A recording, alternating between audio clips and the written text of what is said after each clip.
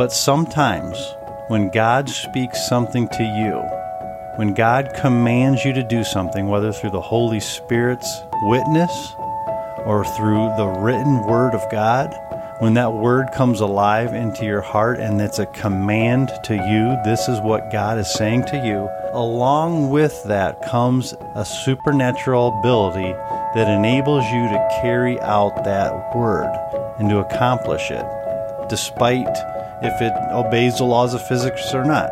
And that force is called faith. Welcome to the I Will Be Your Church podcast, Virtual Sanctuary.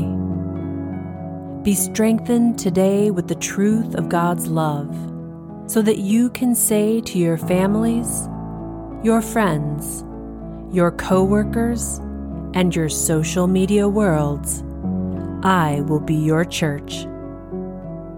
Your host for today's episode is Ben Church. Hello. Today we are talking about the miracles of Jesus, and specifically, this is about when Jesus and Peter walked on the water. One of Jesus' most famous miracles, walking on the water. In fact, when you hear people joke about Jesus or talk about Jesus, you literally hear a reference about walking on water. Well, this is going to be that account, and this is found in the Gospel of Matthew, chapter 14, and it's verses 22 through 33. Let's read it. Immediately he made the disciples get into the boat and go before him to the other side, while he dismissed the crowds.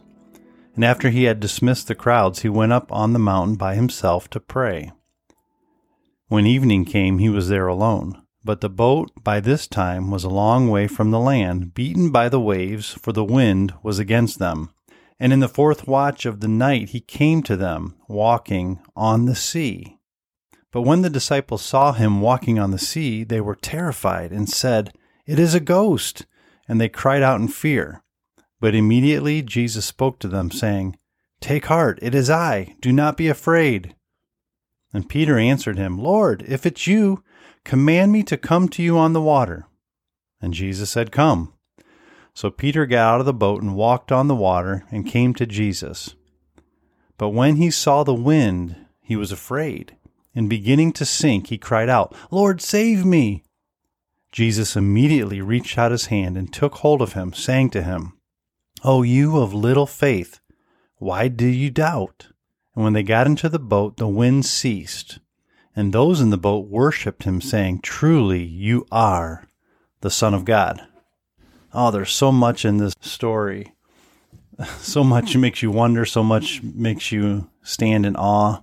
Just that Jesus had mastery over the wind and the waves, all of creation.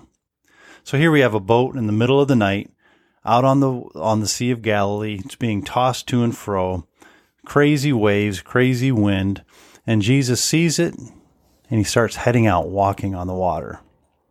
Pretty powerful stuff. And obviously, we're not used to seeing human beings walk on water. And so the disciples were like, "My goodness, it's a ghost. It's a spirit." Jesus cries out, "No, it's me. It's Jesus." And then Peter wants to go meet him on the water. "Lord, if it's you, tell me to come." And what is Jesus' response? He tells Peter, "Come. Come on, Peter. Get out here."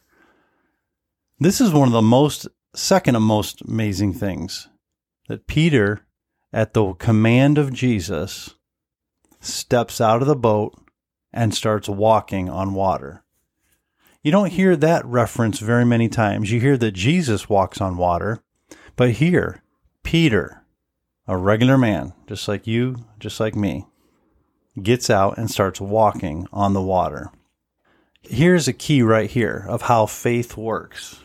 Faith isn't something that you just do on your own whims and that you accomplish something great just on your own. That's just standard human will and human talent and human desires. That's what we experience each and every day. But sometimes when God speaks something to you, when God commands you to do something, whether through the Holy Spirit's witness or through the written Word of God, when that Word comes alive into your heart and it's a command to you, this is what God is saying to you, along with that comes a supernatural ability that enables you to carry out that word and to accomplish it, despite if it obeys the laws of physics or not. And that force is called faith. Faith comes by hearing, and hearing comes by the word of God. So Peter heard Jesus' voice say, "Come, get out on the water, walk on the water, do something impossible because I'm commanding you to do it." So Peter obeyed. He heard that word, and along with that came a supernatural ability. So he gets out of the boat. Peter starts walking on the water. Now, here's what takes place, and it's also hard to understand. But here he is. He's walking on water. He's doing the impossible. And all of a sudden, he takes his eyes off of Jesus, and he starts feeling the wind and the waves, and he starts to get afraid, and he starts to sink. My goodness, there's a lesson right there in and of itself. At the command of Jesus, we can do the impossible, but we have to keep our eyes focused on him and have faith. That means we have to stick with our faith. Remember, faith is the ability from God to do what God tells us to do, even if it's impossible with man. We have a choice in that. We have something to participate in. We can keep our eyes on Jesus.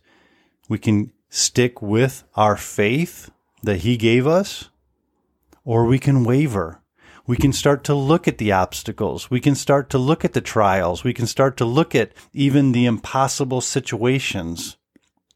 Even though we were successful one moment before doing what he told us to do, within that comes the chance of failure if we take our eyes off Jesus.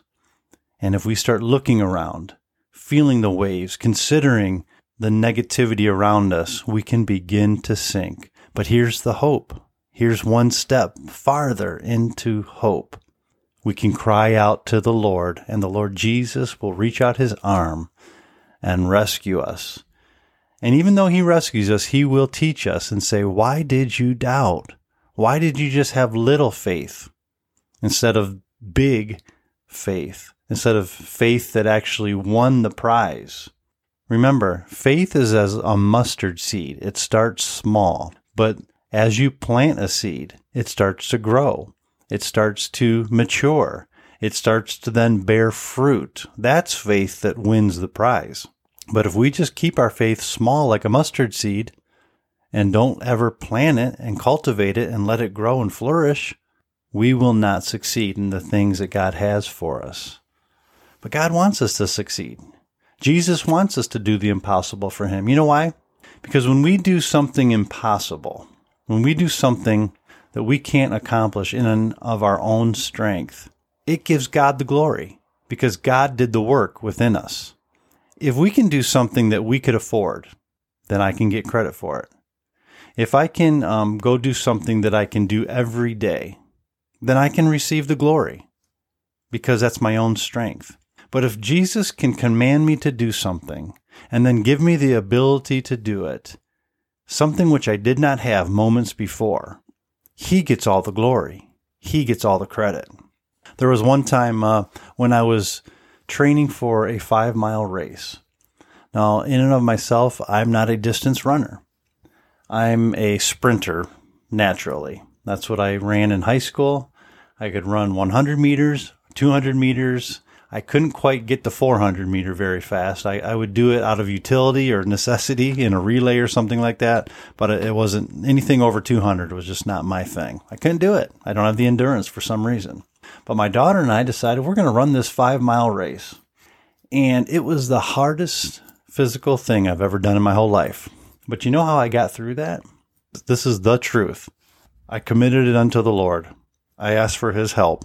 I asked for his guidance. And each and every day I would go out for a run to practice. I would trust in him. I would say, "Lord, I rely on you for my strength. I rely on you for my endurance.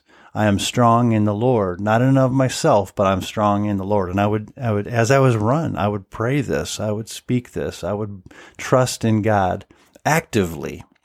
And you know what? God enabled me to run that race. My daughter and I finished that race. We didn't stop one time. And I give him all the glory because he enabled me to do that. I could not do that in and of myself. I had never done that before, and I just give him the glory for that. But that's something that we can learn from Peter walking on the water. The Lord is always interested in us to fulfill his will. And you might say, well, running a race, that's not that important. But that's just one step. That's just something I could give as an example. But how many more things in the Holy Bible God wants us to participate in? He wants us to succeed in. For example, sharing the gospel of Jesus Christ. He wants you to do that. Maybe you say to yourself, I can't share the gospel. I can't speak to people about that. I don't know how. Here's where Jesus is saying, come on. I'll tell you how to share the gospel. I'll train you. I'll equip you. I'll give you the words to say. I'll open up the opportunities for you to share that gospel. But what we have to do is get out of the boat. We have to hear the words of Jesus. We've got to take them to heart, and we've got to put action to them. We've got to step out. We've got to get out of our comfort zone, looking at Jesus, listening to his words, and let him do the work. Let him give us the faith. And even though the difficult times may come, even though persecution may come, trials and tribulations may come, temptation may come, but we need to keep our eyes on the words that Jesus has spoken, and we will see the victory in our lives. And even when we fail, let's cry out to the Lord Jesus, ask him for help. He will save us. His name means Savior. He naturally saves. So even though we fail, and we will fail throughout life, just like Peter did. Think about this.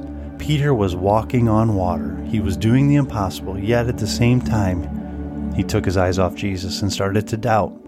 He had already done it. He'd already done the impossible, but then why did he doubt? He took his eyes off Jesus. And we will do the same thing. We're going to fail, but let's call out to the Lord. Let's let him rescue us and teach us so that the next time we can move a mountain with our faith. So take that to heart today. My prayer for you is that you would hear the words of Jesus, that you would start obeying the words of Jesus, that you would stay focused on your faith, focused on Jesus, and accomplish the work that he has for you to do, because it's a great work. It's an awesome work, and he's going to get the glory if you let him. So take that and go be the church in your world today. If you feel blessed by the I Will Be Your Church podcast, please subscribe so you never miss a day, and then share it with your friends. Check out our website, iwillbeyourchurch.com, to learn more about us, check out Ben's blog, connect with us on social media, and become part of this church family movement.